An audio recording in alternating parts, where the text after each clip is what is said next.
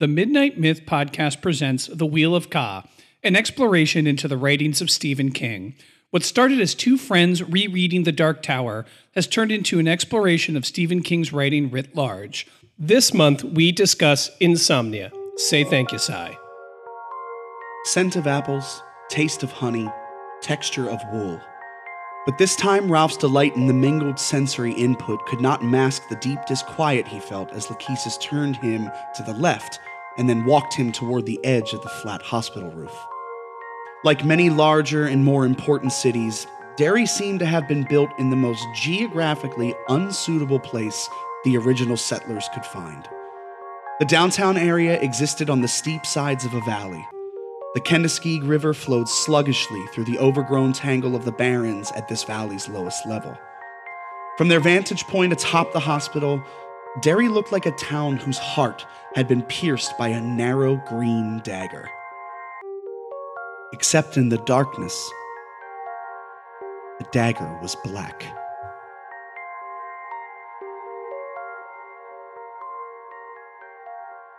Fellow travelers on the path of the beam, Wheel of Ka is back with another episode. Super stoked to be here, man. Me too. And I'm not going to make a reference to a musical artist that's incorrect this time. Like okay. I did last time. Do your best. I don't even remember. Wait, what did you make me to make? Remember I said that I was like, guess who's back again? And I said it was In Sync. It's most certainly Eminem. Don't you remember this? I guess, Controversy. I really don't remember it at all. I'll tell you, that's how high that controversy ranked in importance to me. Oh, man. It was rough on me for a few weeks. I have no memory of that whatsoever. But stupid. You know what, though? We always get things wrong. The thing with the podcasting as a hobby, this is a little how the sausage is made. There are two really ways you can go about it. You could be highly structured, super scripted, and super edited, and there's nothing wrong with that. And then there's us. That's just not what I want to do when I podcast. I want to have a conversation, which means it'll be a little more off the cuff. Oh, for sure. And you're going to make errors. Well, we don't like to talk, so. And listen, if we were making a profit doing this, we could hire a fact checker and a professional editor in a professional studio. We don't need that. Well, that would be nice, but we don't need a fact checker. I mean, it's good if you can afford it. We know the facts. Apparently we don't.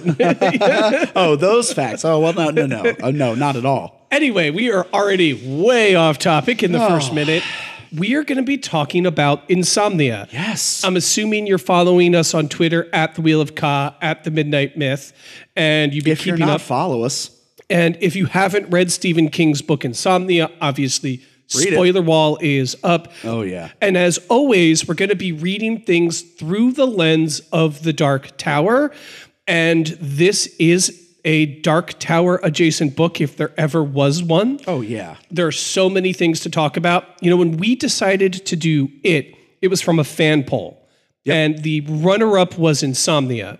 And in fact, they were tied. I know, right. And we had to do a second poll. It almost beat it. In which it won. And so we figured, since there were so many of you out there who wanted us to do Insomnia, we'll do it next. Having no idea, because Steve and I had not read the book before, that both books would take place in Derry. So I've spent... Oh, yeah. My imagination has spent the past 90 days, maybe longer, in the town of Derry. It's rough. It's a rough place to be, bro. Derry at a different time. And we have so much to talk about and so much to get into that I don't want to preamble too much, but just want to begin, as we have in every Wheel of Ka episode. Steve, how you feeling, man? I feel great. I'm a little tired. I'm overly excited to be back in the studio to be talking about this. This one took me a little longer to read just because of life circumstances. I'm like hustling with 3 jobs right now and doing that whole life. But I feel great. It's a beautiful day here in Philadelphia, although I will say this now. It is way too hot, way too early in the year. This kind of heat makes me mad, you know? I know we're going to talk about the Crimson King, but come on. I'm right here with you. Ugh. This is, I think, the hottest day of 2021. So far. And it's scorching hot. Yeah, it's bad. Unrecognizably hot, especially for mid-May. Yeah, it's very strange. I couldn't agree with you more that it is too hot. You know, We're inside in the air conditioning, which is my favorite place to be when it's hot. Fully vaccinated. Yeah, completely. Yeah. And that's a nice feeling to be fully vaccinated. To be able to hug friends again and be in the same room and not have to worry about, killing our families and our friends, which I know that's blunt, but what else? You've known me as blunt this entire time. And you and I are both COVID survivors. Yeah. We both had COVID. You had true. COVID twice. Twice, apparently. Yeah. Apparently. One time I gave it to you. I wish that weren't true, but it was. It is true. We had a beer. We had been hanging out since we were neighbors, socially distant, respected. The whole time. We had one beer inside, and it happened to be the time that I had COVID. That one time. And you got COVID. And I, at the time, had not shown any symptoms.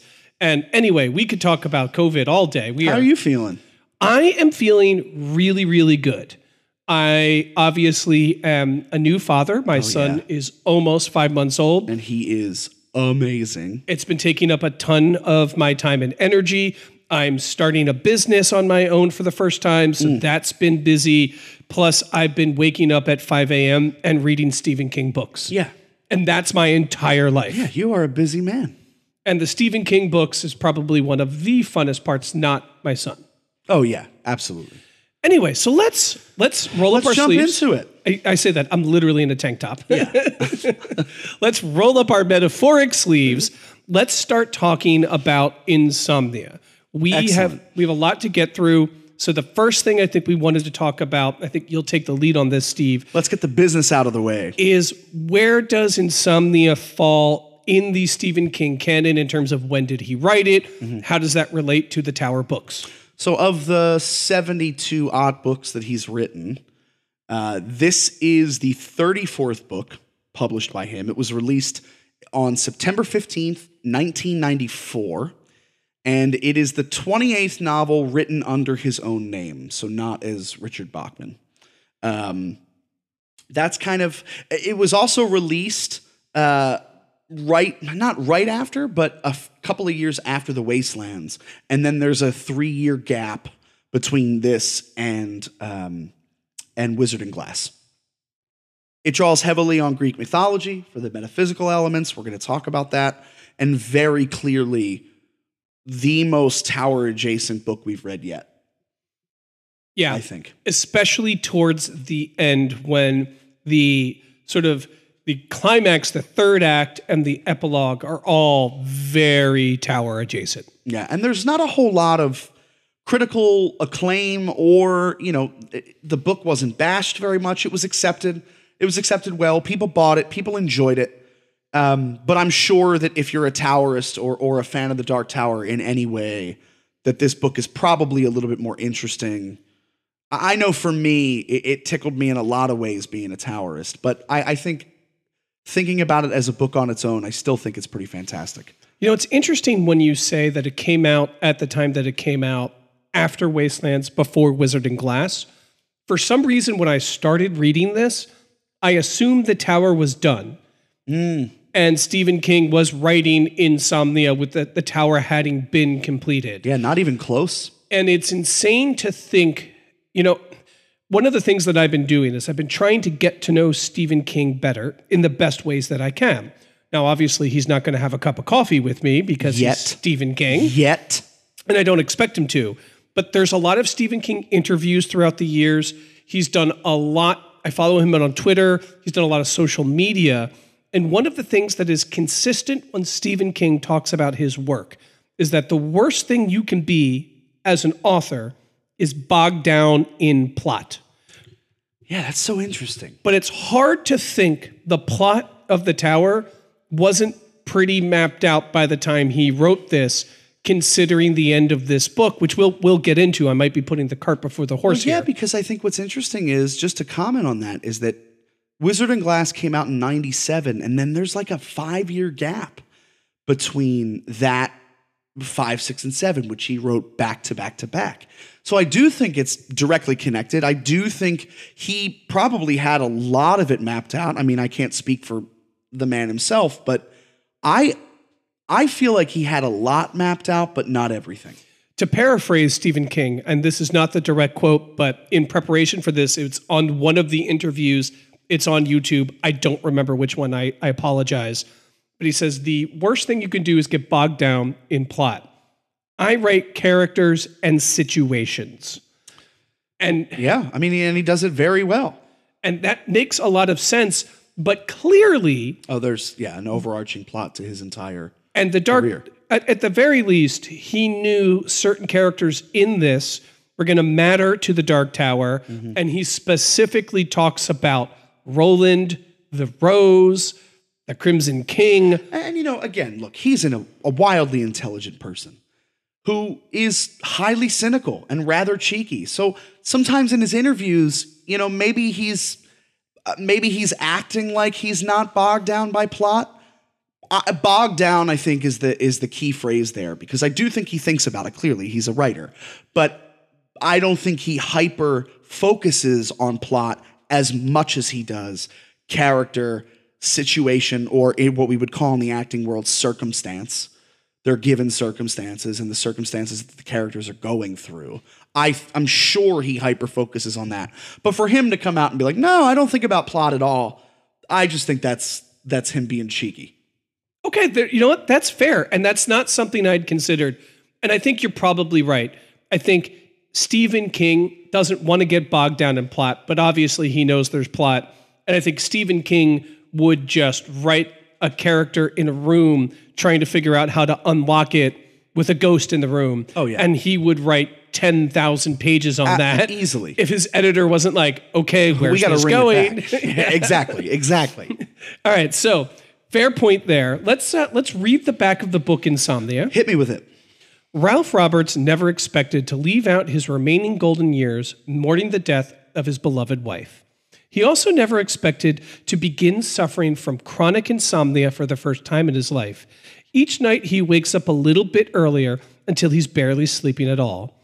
During his overnight walks, he's now observing some strange things going on here in Derry, Maine. And they're more than sleep-deprived hallucinations. There's definitely a mean streak that's always been running through this small New England city. Underneath its ordinary surface, awesome and terrible forces are at work. The dying has been going on in Derry for a long, long time, and Ralph will soon find that lack of sleep is the least of his worries. This is about Ralph Roberts. Yeah, definitely. This is about his wife dying and him getting insomnia. And this is about his neighbor snapping and beating his wife and finding out that his neighbor, Ed Deepnew, is obsessed with the abortion issue, and he thinks this entity called the Crimson King is sneaking fetuses out of the city, and he will do anything he can to stop it. And this is about sleep. And this is about a man who loses his ability to sleep, as he can fall asleep fine, but he wakes up earlier and earlier. And this book gets insane. He ends up seeing auras. His friend Lois ends up suffering from the same condition and seeing auras. These auras are life forces that can be consumed, that give them supernatural powers. The literal Greek fates, the manifestation of the Greek fates appear, and there is a cosmic battle going on to save a little boy who's going to attend an anti-abortion, pro-choice rally held by someone named Susan Day, where Ed Deepnew is going to blow it up and kill this boy. This boy's name is Patrick Danville, who ends up coming back in the last book of the Dark Tower. And Ralph ends up making a bargain with fate.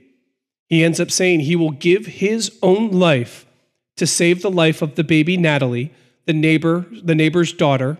If he saves her life, he will replace her death with his own. And even though for the first time in his life, he meets his true soulmate in Lois, he ends up dying, and Lois ends up consuming his aura at the very end. The Crimson King shows up. He turns into a catfish. Charles Pickering stabs in a Snoopy shirt. I'm sorry. If I'm looking at you strangely, it's because I am in awe and how you're just so succinctly able to sum up an entire book. It's pretty brilliant, man. I'm sorry. I just needed to gush for a second because I'm always blown away by your recaps. I'm over here. If people could see me, I'm over here like, yeah, that's exactly what happens. What can I say? That's what I read. I'm good about talking about great art. What can I say? I would agree. Other just things just to say, nothing good happens in the Derry Library. Nothing good happens in Derry. Burn the Derry Library to the ground. Maybe burn Derry to the ground. Poor Mike Hanlon. Just hit me with high level. Just what was your overall impression of this book? You know, that's an interesting question because it changed. When I first read the book, or the first third of the book, I was really weighed down by the insomnia, which is kudos to Stephen King. It made me feel tired. It took me a long time to get into the book because that feeling made me feel really uncomfortable. The slog of taking on Ralph's insomnia as the reader. And then, of course, as soon as we get into Tower references, it piqued my interest. And I mean, it really does get wild. I mean, it goes off the rails. The fact that, you know, you find out you're in Derry within the first couple of chapters, that I had no idea. I mean, to be honest with you, I didn't know anything about this book at all coming into this, except for one thing. It's mentioned one time in the Dark Tower series. It is when, what's his name? Moses Carver gives Roland a copy of the book Insomnia and tells him to read it. And Roland throws it away because he thinks it's going to throw them off the path of the beam. When in fact, it would have helped them in certain ways. So that piece, how it's directly connected to the tower, I completely forgot about. But Moses gives him the book. And I was like, oh my God, that's right. This book is in the series, and it's later on, obviously. And so I think it's hard for me not to be connected to the Dark Tower references, to the random, to the purpose, to the literal tower and Roland being mentioned, to the connection with Deepno, and the fact that, you know, that Ed is a distant relative of Aaron Deepno, and the fact that, like, that again, we're in Derry. Derry is this representation of true evil, of Derry being on the broken path of the turtle, at least, or the beam of the turtle, as far as I'm concerned. I know we're going to get into that. I'm so hype about this.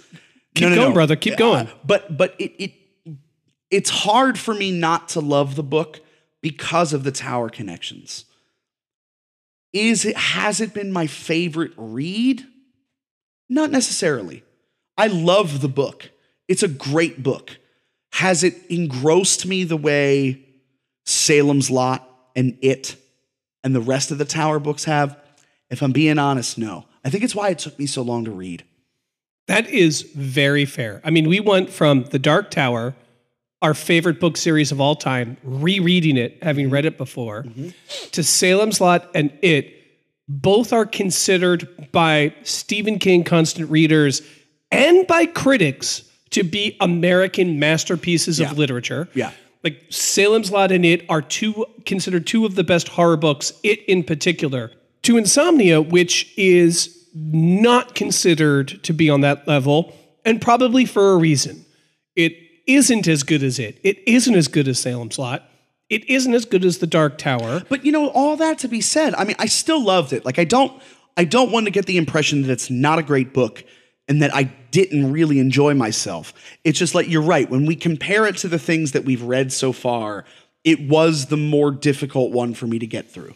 Yeah, this one doesn't have its own zeitgeist around it. This one is responding to the zeitgeist that King has already created. Right. And responds in an incredible way. However, this was, in my opinion, an amazing book. This was one of the few times we've been reading books together for a while now. This may be the first time I've finished before you. Exactly. And that's what I mean.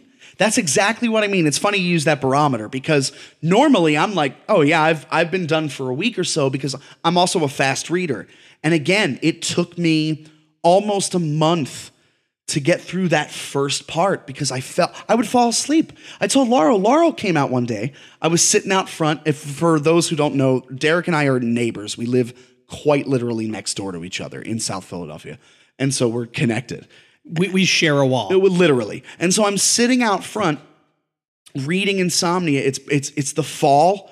I'm just wearing like pants and a t-shirt and Laurel comes out and she goes, "Oh, trying to stay awake?" I was like, "Yeah, I am." Because the first part of this book would put me to sleep. And again, I think it's pretty brilliant that that's what happened because I felt Ralph's insomnia. It was palpable.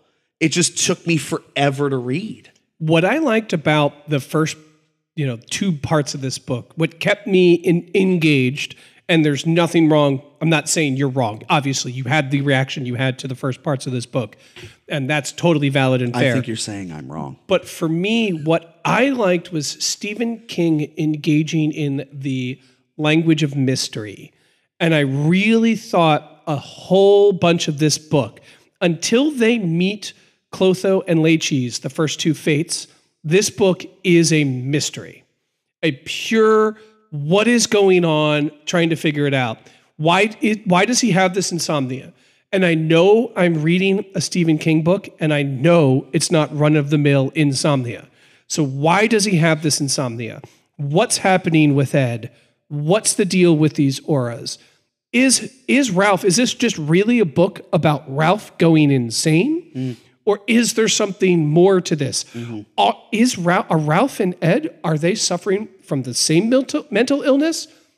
Because Ed says to Ralph, "Hey, watch out. You've seen the colors. What'll happen when you start seeing the doctors?" And it's very likely that is the case. And I was very into what's actually happening here. Compared to other Stephen King books, which wrap you into the minds of the character, this character is going through both a trauma in the loss of his wife, as well as the psychological fallout and the insomnia, and then the ensuing mystery. And that kept me going through the pace of it. Sure. For me, I was really like, I gotta know what's happening here. This book, until they meet the two Doctors 1 and 2, the two fates, this book is very not supernatural. Oh, absolutely. And it was very human, and it was a very human mystery. Except for it being in Derry. It's the only thing I was like, eventually something really fucked up's going to happen. Like, we're in Derry, let's be honest. Yep, absolutely. I also like, though, how the three fates thematically interlock with the theme of sleep and the theme of death. And really, I think there's a cyclical nature of life, death, and rebirth. Ancient people long understood that life operated on cycles. They understood the cycle of the stars, the moons, the sun, the cycle of life, of death, of rebirth. They used dead things to fertilize the fields. They understood the cycles. Almost like wheels. Like wheels. They understood the cycles of the seasons and how those operated. And what is sleep if not a symbolic form of life, death, and rebirth? When you are awake, you are alive. When you die, you go into a symbolic sleep, and then you are reborn the next day, renewed and refreshed. This cycle is mirrored in the abortion debate, which happens. The central political issue driving Derry apart is abortion. And in the 90s, that was pretty rampant. Still right now. Yeah. I mean, there's a major case going to the Supreme Court as we speak, which could overturn Roe v. Wade. It's insane. It is. And that's happening right now. And what is the abortion debate, if not a debate over that very cycle? Right. Saying that, hey, listen, if you are not allowing birth to happen, you're interrupting that cycle, hence you're doing something wrong.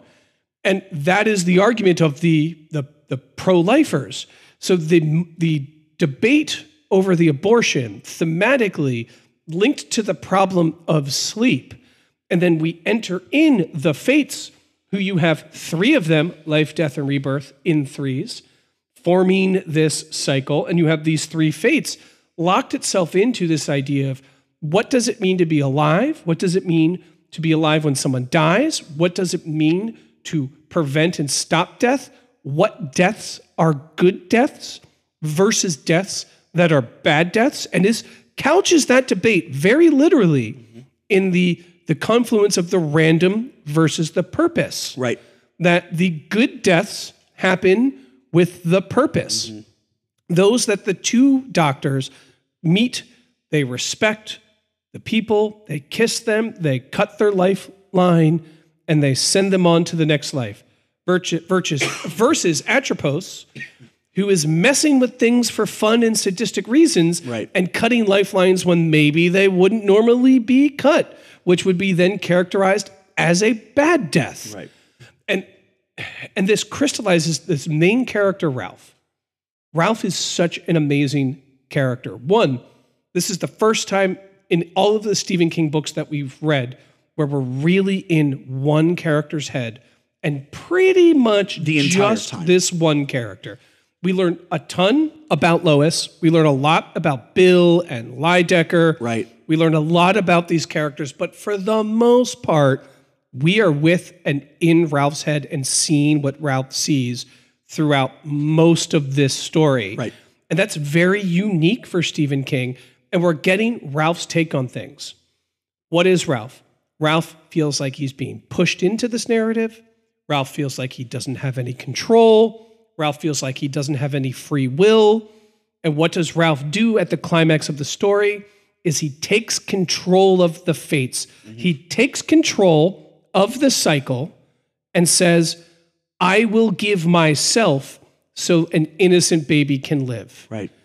And says, this is how I will insert my will into fate itself. The random and the purpose had to bow to Ralph's will. What a great protagonist. Yeah, and I'll tell you, his ultimate choice, right? Because to Ralph, though, especially in that epilogue, his life with both Carolyn and Lois, the two closest people to him in his lifetime, he's lived a full life as far as he's concerned.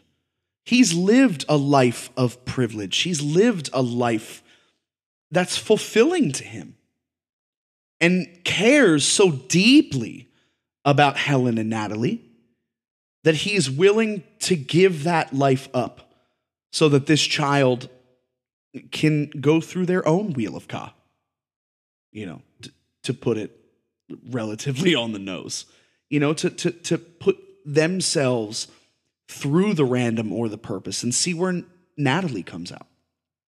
Which is awesome. Yeah. And entirely selfless. And it's also him being like, okay, I know these long timers have been telling me what to do. No more. No.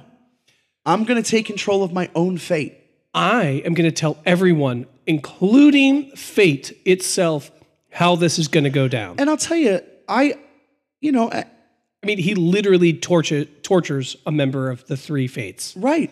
And cuts off his ear. Right. And is just as predatory and just as mean and nasty as Atropos is in that moment. Because he has to stoop to that level. He has to get on the level of the fates. What I really enjoy about it is Stephen King has a wild way of justifying human nature and just how much strength and just how much power we as humans can wield, both positively and negatively, that we affect the balance pretty directly. And I like this idea of, every single character that I've ever read in a Stephen King novel, be it somebody like Old Dorrance in this novel, somebody who's just a sage, who's an oracle in a way. I care about each and every person that Stephen King introduces. Patrick Danville's mother, we hear from for the first time. And I want to know about her story.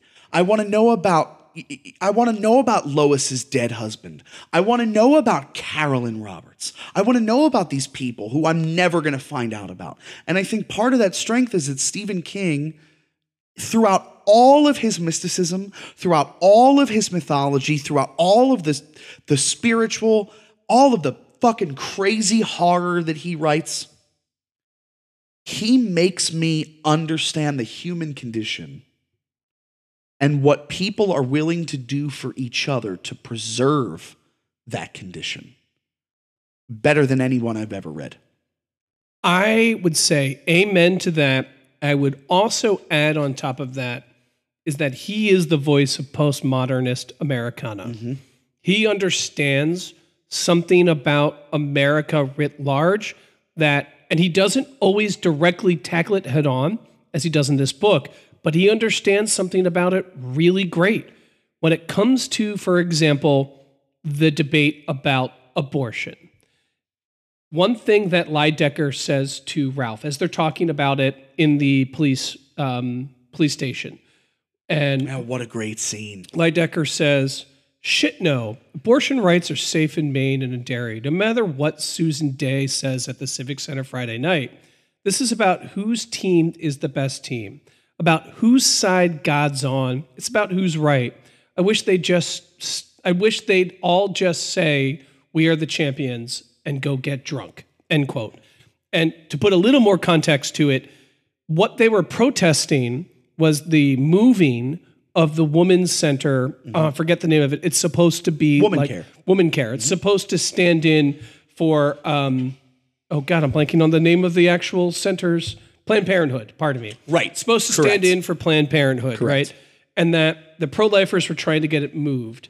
And what Lydecker is saying, there's no chance legally they could ever get it moved. Right. It's going to stay exactly where this is.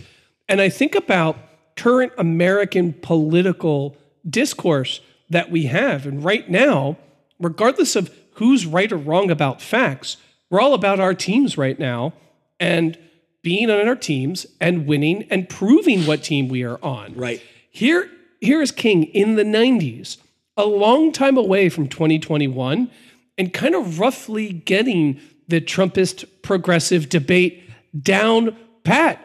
We don't want to listen to each other. It's more about being who's right and proving that you're smarter, better, and stronger than the other guy. By force.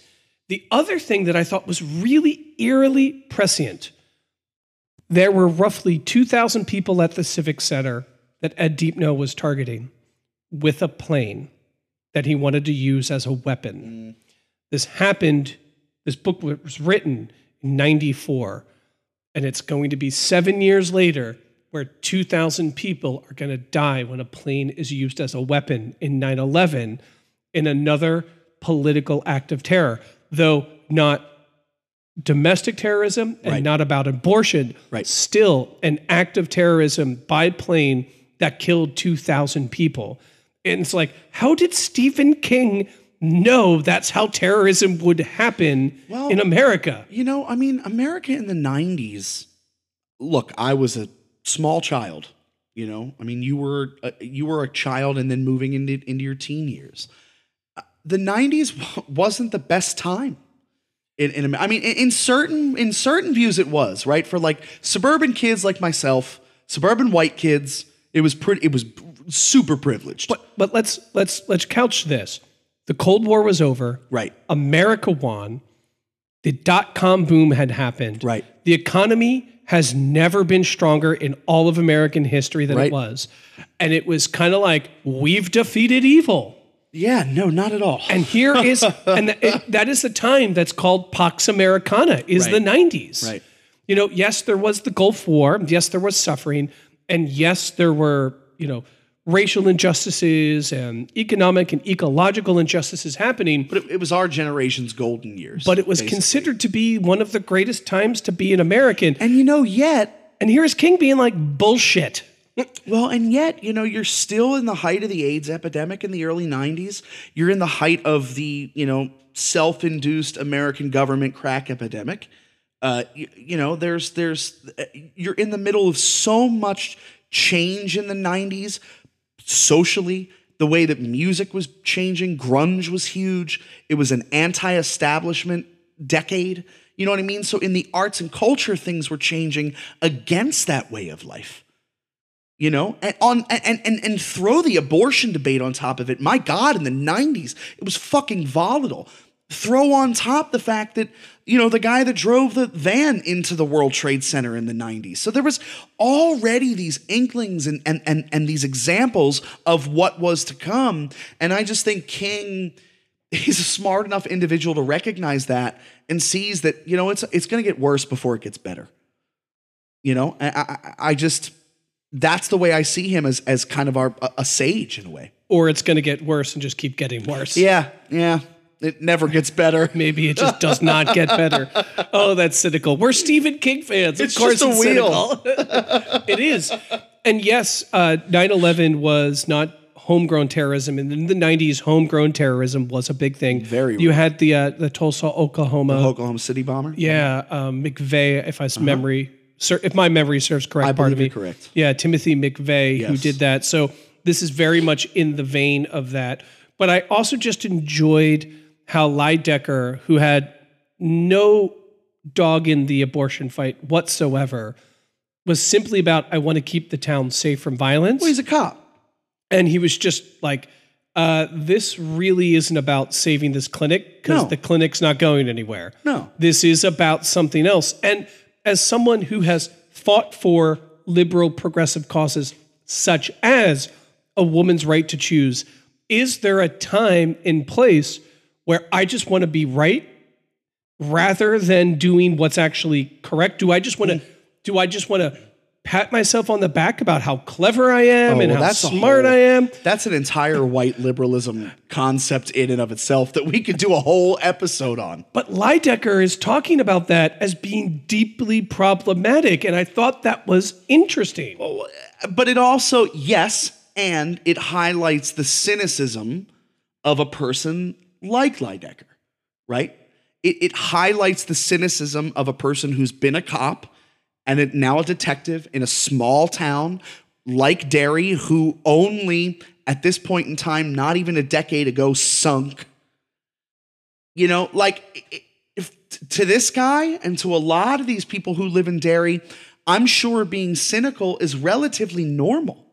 And having that kind of outlook and that view on life, no wonder why Derry's targeted by the Crimson King multiple times. No wonder. Yeah, Ralph says this of Derry. Ralph opened his mouth to ask if there had been many threats, but he supposed he already knew the answer to that. He lived in Derry for 70 years, off and on, and he knew it was a dangerous machine.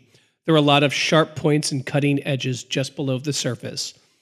This was true of a lot of cities, of course, but in Derry, there had always seemed to be an extra dimension of ugliness. Helen called it home, and it was his home too, but... So that's a really interesting quote and a way to end that quote, because something I've been meditating on, if you'll permit me, I think we should move into talking about Derry. Let's absolutely do that. Let's talk about Derry. So I talked in it about Derry being evil, inherently evil. And the other thing that quote specifically makes me think about is that Derry is not a home. Derry never feels like home to me for anyone. It feels like the residents of Derry are living in a foreign land. And part of that, I feel like, is directly connected to this idea that Derry, and I wrote this down, I said, Derry has always been, and always will be evil.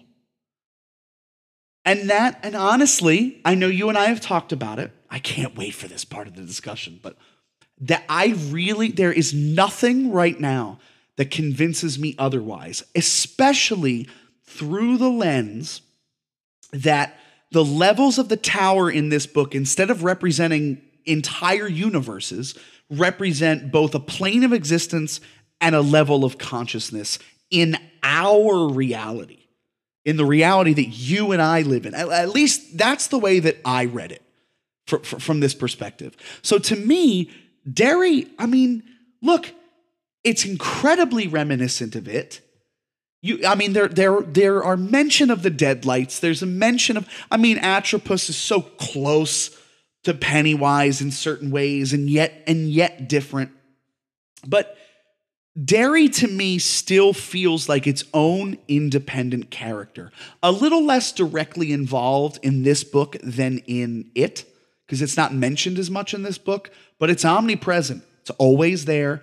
Derry never goes away. That energy never goes away. And bad shit, I mean, they constantly reference the flood that happened in the time, you know, of it. I mean, Ralph during the first half of the Losers Club would have been what, like 33, our age? You know what I mean?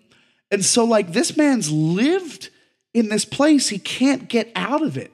It almost feels like a prison in a strange way. And so to me, and one other point I want to use to back up my theory that Derry will always be evil and that is a bit of a prison is, and we had, just to give some reference to those listening, we had asked today on Twitter if anybody wanted us to talk about certain parts of the book, and Mike Hanlon came up from one of our followers. Yeah, let me just read the comment. So, because I have it up here. So, Kalgakis, hopefully I said that correctly, 1875, said when we asked, one, how Mike Hanlon got screwed, still the only loser not to make something of himself, and two, Derry is the setting. In it, we are led to believe it was Pennywise that surrounded Derry in evil. In Insomnia, Derry still feels quite evil. So is it Derry or Pennywise that made it so? And I had commented back that we had actually talked about this in our episode of It. But what's really interesting is that Mike Hanlon comment.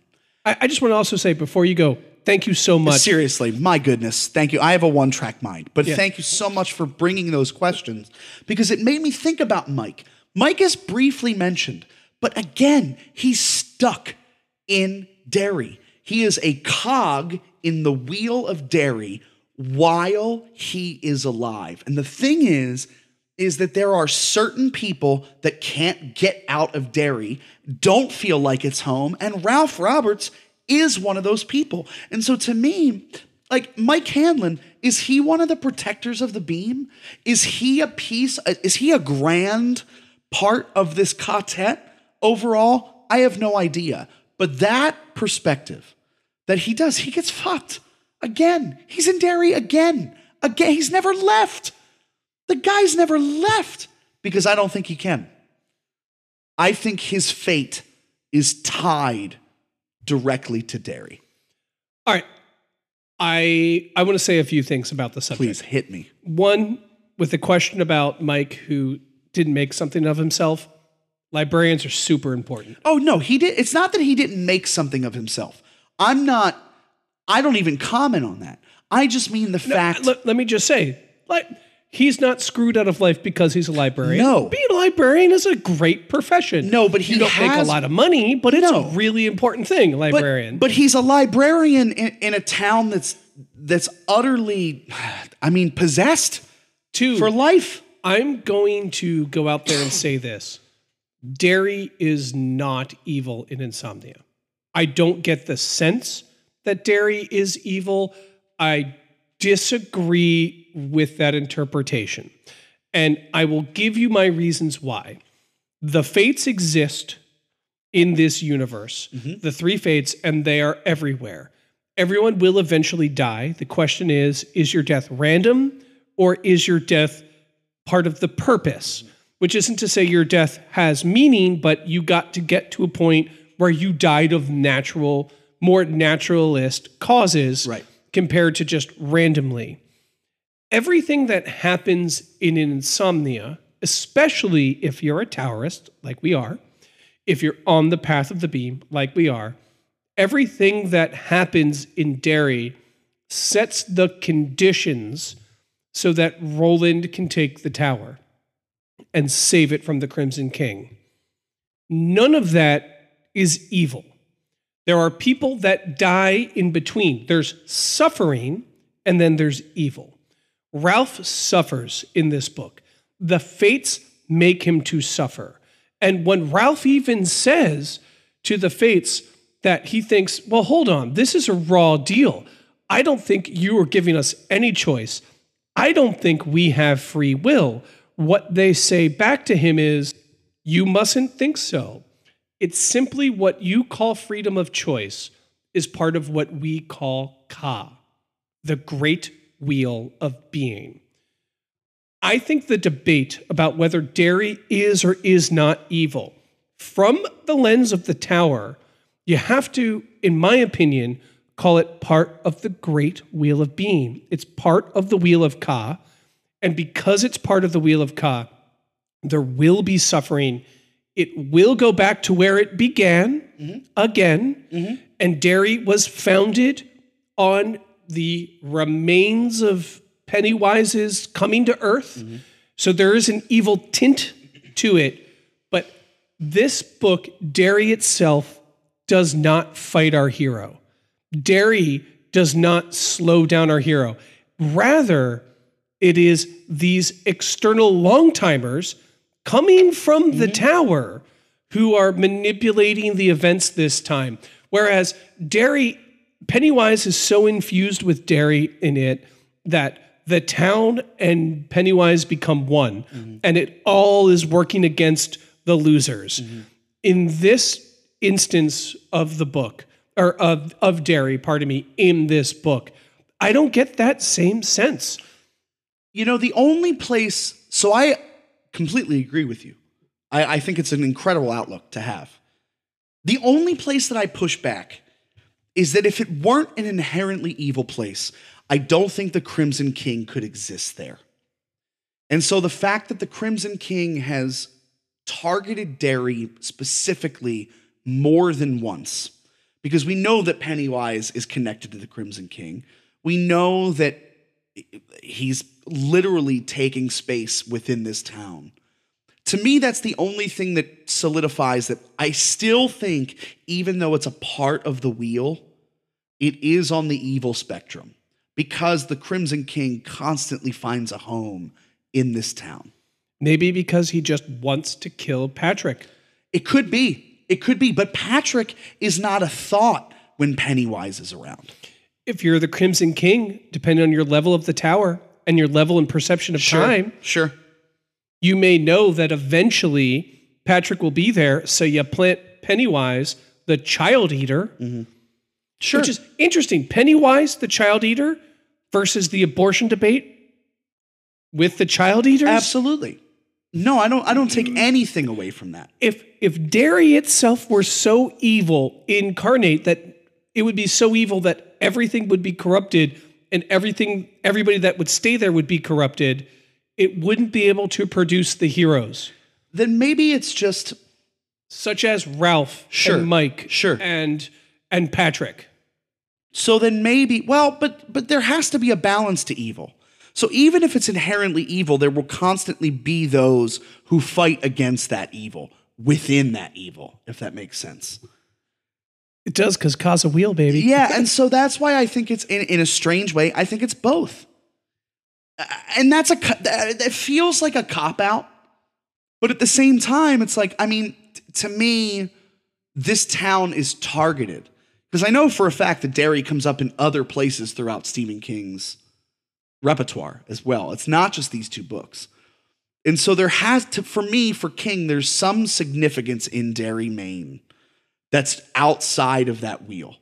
Because to me, to just throw it inside of the Wheel of Khan, just like it is what it is, I accept that, but I don't know. I don't think it would be so specifically targeted by such agents of evil if there weren't. I mean that whole line about settlers just without even thinking, picking the worst possible place to settle. That type of energy, I think it draws you in. I think we're both right. I don't know. There is no right or wrong. There is no right or wrong. We're interpreting Stephen King, who is a really weird Lovecraftian sci-fi fantasy horror postmodern, like, you know. And we never, like, I feel like it was so rare that you and I disagree. I'm using air quotes because we're not really disagreeing, but that we disagree this much about a theme in the book. One thing that's similar in Derry, from Pennywise to Atropos, is that the evil is usually most personified through corrupting people. Oh, absolutely. And that it is people that enable evil. Because Pennywise existed in Derry long before there were people. That's right. And all Pennywise did was eat and sleep and eat and sleep. Then when people came around, that's when it got kicked into truly horribleness. And similar, Atropos, what does he do? He corrupts Ed Deepno and turns this man into a monster and turns him into a monster. The scariest scene in the book to me was when Charles Pickering absolutely. That scene in the library goes and it's just tapping Ralph with the knife. Absolutely.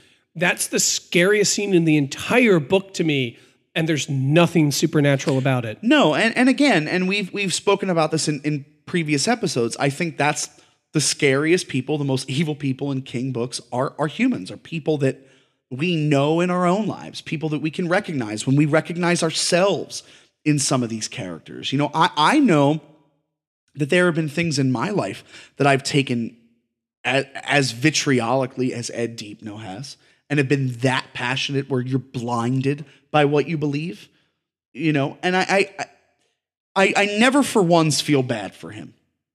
Dude's an abuser, whether he's being controlled or not. Like, it's hard for me to relate or feel bad for Ed Deepno until they're in that plane scene.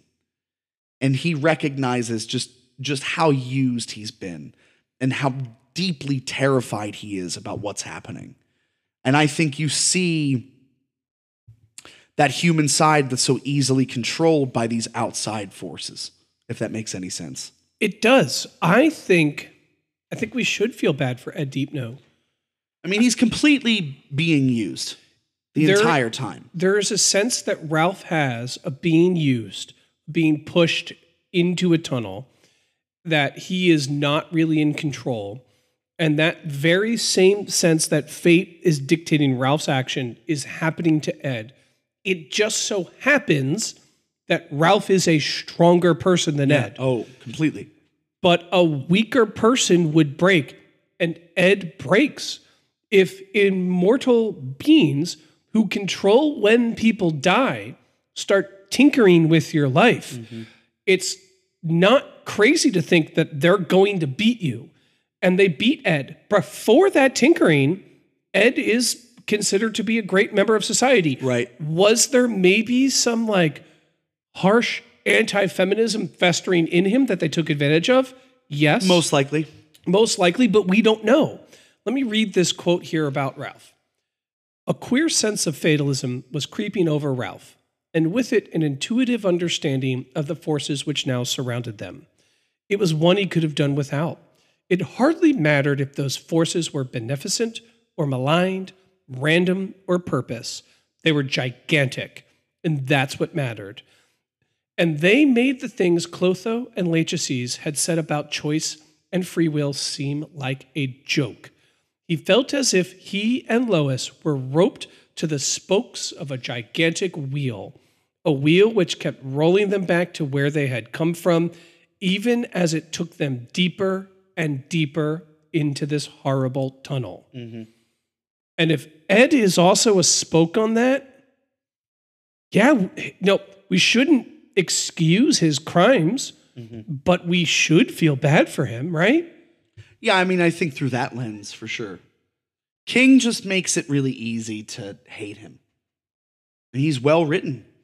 Until the end. Until the end. When he sees, when he has that moment of clarity and realizes how he's been used. And the fact that he's linked to that picture of his wife and child, who this entire time he's used as the reason why he's in this fight. You know. And despite how deep into his madness, how much he's being abused, he never stopped loving his wife and child, even though he's the reason his wife and child are not in his life. No one else is. Right. He's the reason. He still is capable of love. That in and of itself is a redemptive quality, at least narratively speaking. Sure. No, I would agree with that. And I just think one of the lessons of this book is like, we all kind of deserve to give each other a little wiggle room and grace in this thing called Ka, which is just churning like a relentless wheel. Yeah. If we're all in it, we all got to give each other a little bit of space. When Ka makes us do something crazy, maybe the resulting response isn't purge the beast from society. It's like, okay, well, you really, really messed up, but Ka does that to all of us. It's okay. Yeah, no, I think it's an interesting way to look at it. I mean, I certainly hadn't looked at it that way before. I'm actually had not come into this as an Ed Deepno apologist. It kind of naturally came about in the conversation. I mean, I understand, especially if he's under the control of the Crimson King. And I think the way that I looked at it originally was it just felt like that was a bit of a cop-out, that we were excusing his actions because he was under the control of a higher power. And he is not like, so like the two good fates say, there's always choice. Right. He is not free of guilt. No. He does not get a pass on his crime. Because he still makes those choices. But what I am saying is that we should still, as readers, empathize with him. Sure. Like, so if he existed in reality, if this story were true, if it wasn't a fiction, we should still, and Ed Deepno somehow lives. He still goes to jail. Oh, immediately. Right? He still should be punished for his crimes, but we shouldn't hate him. We should still empathize with him. And I don't know if that makes a ton of sense. No, yeah, it does. Of course it does. I mean, because especially if we're looking at it through the lens of the human condition and the fact that, like, sure, everybody makes mistakes, especially if we're going to link it to a wheel. If it's out of our control, if it's just Ka, then you can. But this is the thing I've battled with too, is like, if we just leave it up to Ka, if we just leave it up to fate, then it's really difficult for we as individuals to take responsibility for our actions. And so I don't necessarily think that King always agrees that Ka, like we've talked about this, like, is Ka good or bad? It just is. It's neither of those things. It just is. And there will be suffering. Right. And that is a given. And there will be joy. Both things are given. They're the given circumstances. And then it's everything in between that we question. And so it's like, yeah, I empathize with Ed from that metaphysical sense. But if he still has some semblance of choice, he still chose to beat his wife. And it's hard for me. That's a really difficult thing for me to look past. But I hear what you're saying. And again, I don't necessarily disagree, you know, if I'm looking at it from the lens of Ka. Let me say it like this.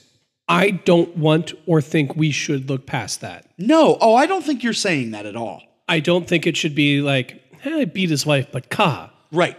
Like, I don't want to mean it in that way. No, and what I'm saying is that my fear is that is how a lot of folks would think. You know what I mean? Abusers only abuse because they are suffering. Right. It's a power struggle. And they're weak. It is okay when someone is suffering to say, I'm sorry you're suffering, and I wish you weren't. It's more than okay. That should be the response. But from just a pure, like, logistical moral sense, yes, you are still, if you commit a heinous act, like beating your family, sending your goons to kill someone, trying to blow up an entire civic center full of people who disagree with you about an issue, these are unforgivable acts. And acts that we should not forgive Ed for. And look, but manipulation. Go ahead, I'm sorry. It just doesn't stop us from empathizing with the fact that King shows him as someone who is suffering in a similar way that Ralph is. Yeah, of course. And I applaud Stephen King for making a character as complex as Ed Deepno. I thought he was going to be in the book more than he was, to be completely honest with you. And it's interesting to me that he is a distant relative of Aaron Deepno, who is nothing like this person. Is that confirmed that they are relatives? From everything that I've read, it has been confirmed that he is a distant relative of Aaron Deepno.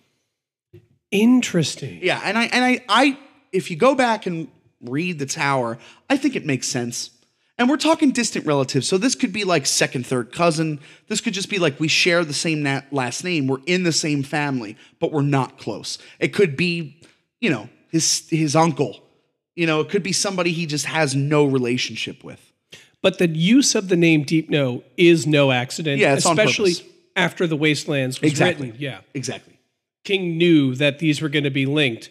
But then, okay, this is getting very Tower specific. Oh, let's go. How does it work if Stephen King, the character, is writing books in Keystone Earth and they're reading Insomnia and Aaron Deepno is in Keystone Earth? And then I don't know. You just broke my fucking brain. It's a great question. That it would have to be this is where a non-related Deepno, right? No, not necessarily.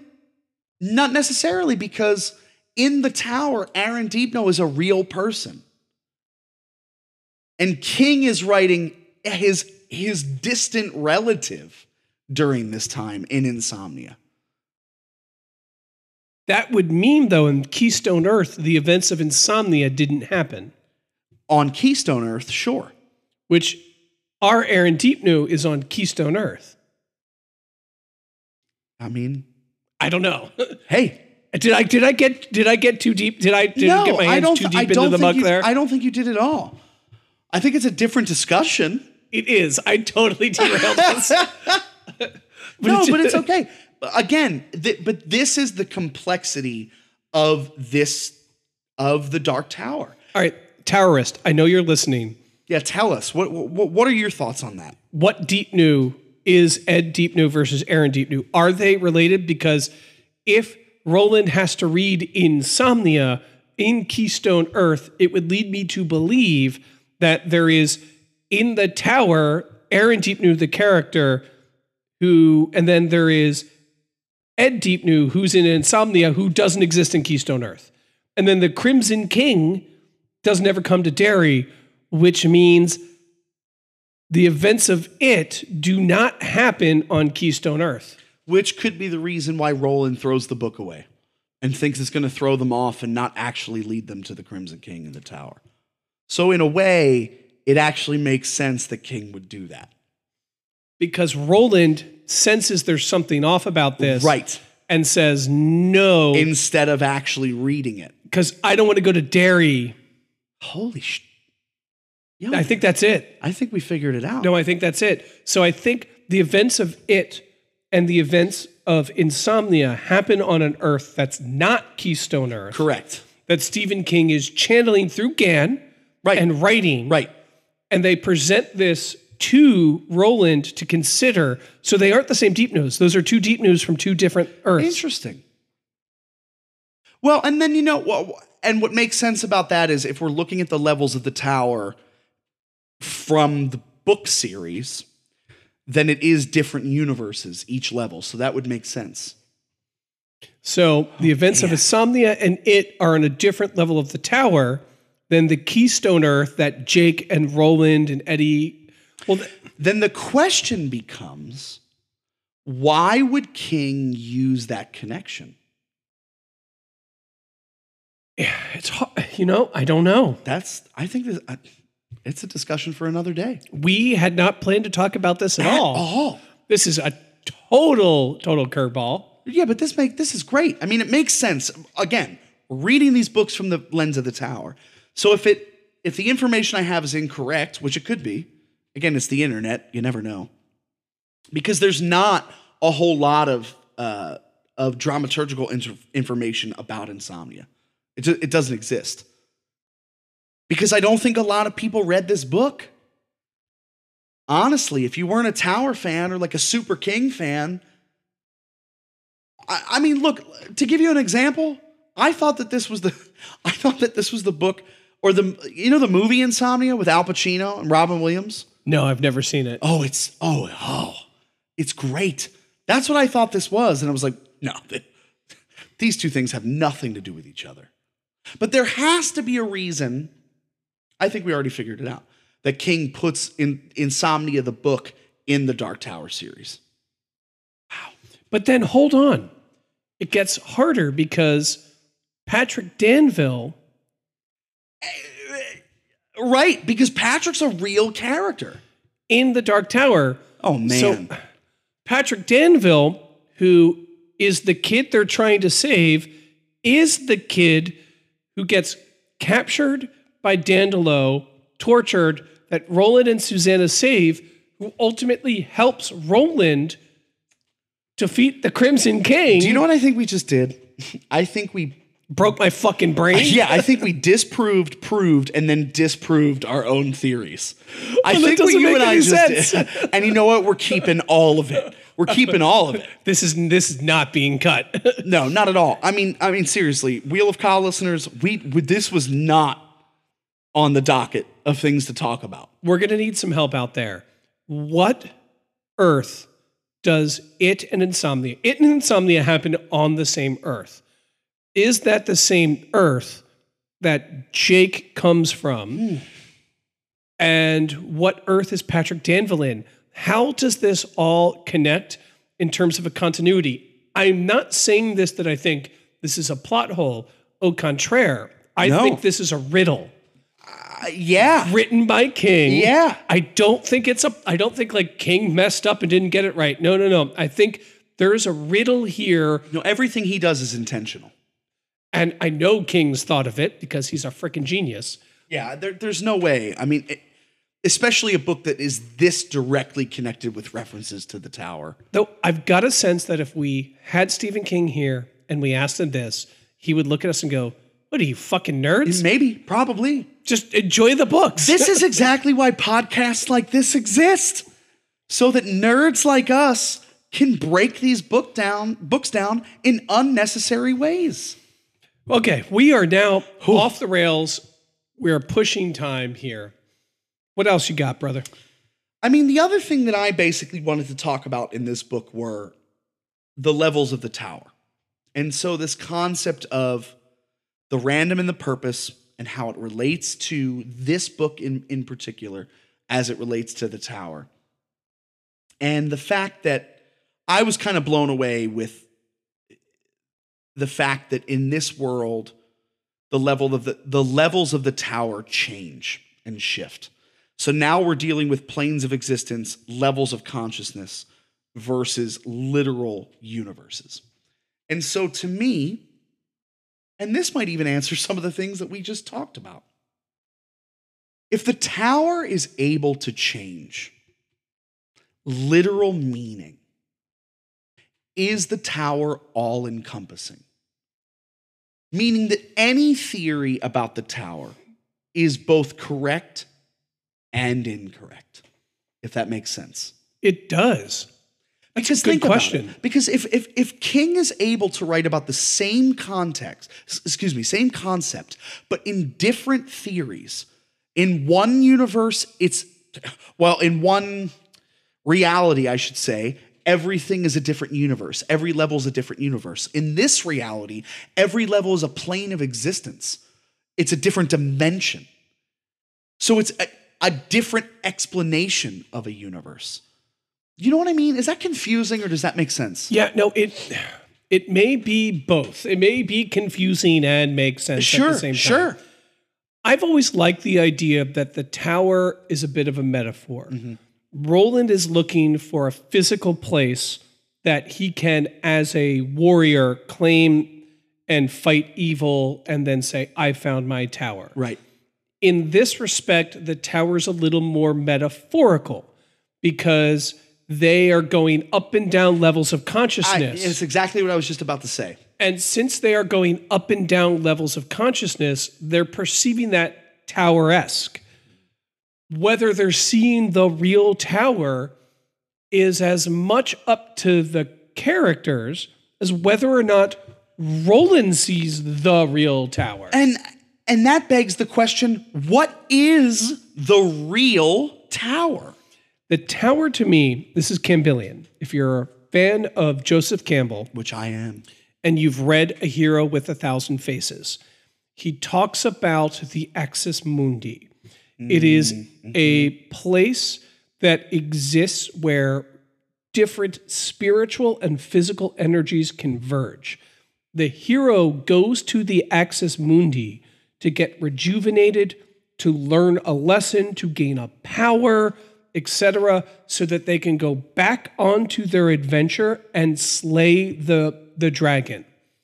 To me, the tower is the Axis Mundi.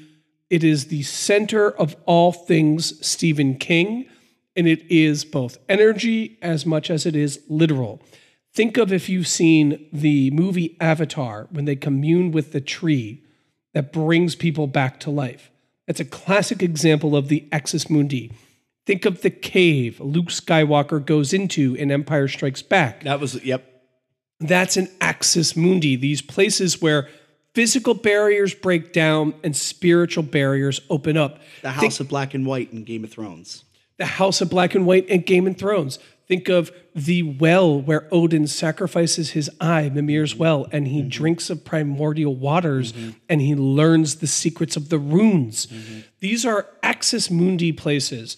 The tower is the Axis Mundi Maximus. Right. It is the Axis Mundi where all things physical, metaphysical, transcendental become one. And it is experienced by Ralph and Lois through color. It's experienced through consciousness.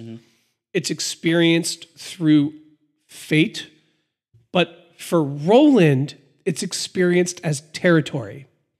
It's experienced as a quest. So I think the tower can be all of these things at once, which maybe answers the other question that we had. Sure. All of these realities blend. They're not separate. It's not a hard and fast rule where one is this and one is that. They're all one. It's like when, oh my God, I'm blanking on this name. He's my favorite character in the tower. The Pear Callahan. Oh, yeah. It's like when Pear Callahan takes vampire blood and is on a wanderless, drunken journey killing vampires and walking through different versions of Earth. When he finally sees his Axis Mundi, which for him is the vampire blood. Right. It's the idea that his faith was broken. Right. He just drunkenly wanders through realities. He wanders through these Axis Mundis. So to me, that's what the tower really represents. And I really think in this, we are seeing it like it's omnidirectional. The idea of the tower to us seems rigid. It's vertical. It starts here and it goes there.